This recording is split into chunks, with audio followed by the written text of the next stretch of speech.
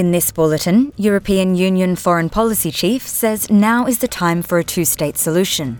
Boeing says they agree with the decision to immediately inspect all 747 MAX aircrafts. And in tennis, Australian number one Alex de Minaur says the critics are fueling him on. With the latest from the SBS newsroom, I'm Angelica Waite. The European Union's Foreign Policy Chief, Josep Borrell, says it is time to make the idea of the two-state solution a reality.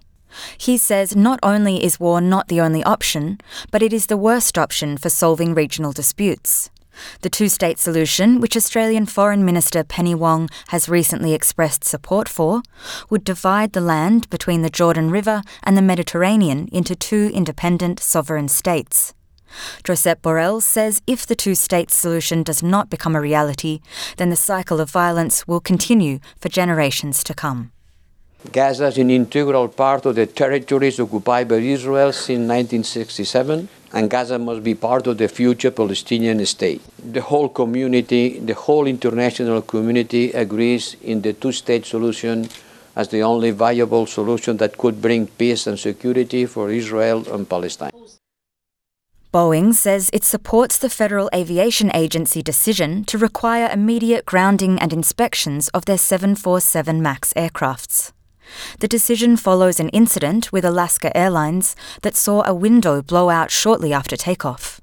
10 years ago, Boeing considered designing new planes to replace the old 747, but instead took the easier path of tweaking their original 747, creating the 747 MAX.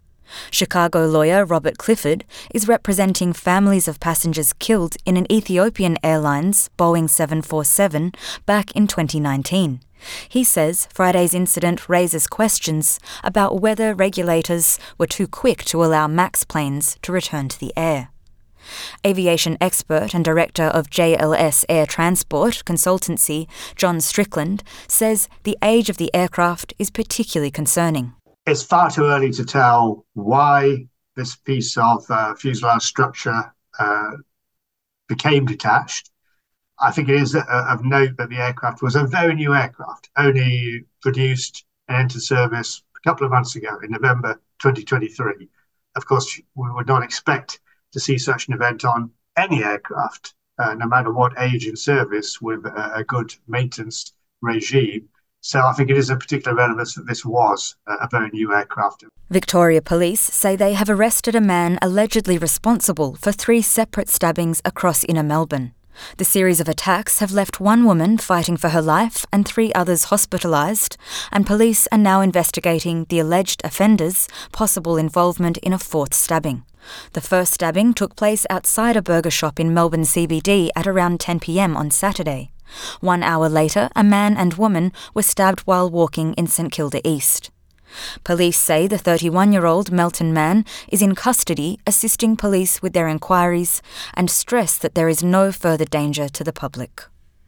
And rehearsals are underway for an upcoming rock theatre show honouring the legend of Australia's Warumpi Band, who made history as the first rock band to sing in Aboriginal languages.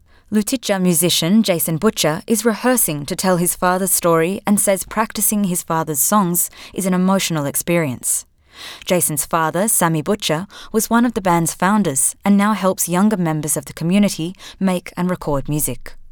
He is the Northern Territory's nominee for the 2024 Australian of the Year Award. Warumpi Band was formed in 1980 and wrote iconic Australian songs like Blackfella, Whitefella and My Island Home. And my island home, my island home, my island home is waiting for me. Ilbijera Theatre Company's Rachel Muzza says this show is what Australia needs after the failure of this year's Voice to Parliament referendum. The show, titled Big Name No Blankets, will premiere at the Sydney Festival between January 10 and 14. And to tennis, Alex de Minaur says the criticism he's facing on social media is fueling his success after securing a spot in the top 10 for the first time in his career. The Australian number one defeated Olympic champion Alexander Zverev after defeating Novak Djokovic earlier in the week. De Minaur says he's incredibly grateful for the support he has received. It's what I worked so hard for. It's another milestone, but it doesn't finish there. Job's not done. We keep on improving, we keep on trying to get better, and I'm going to enjoy this Aussie summer, that's for sure.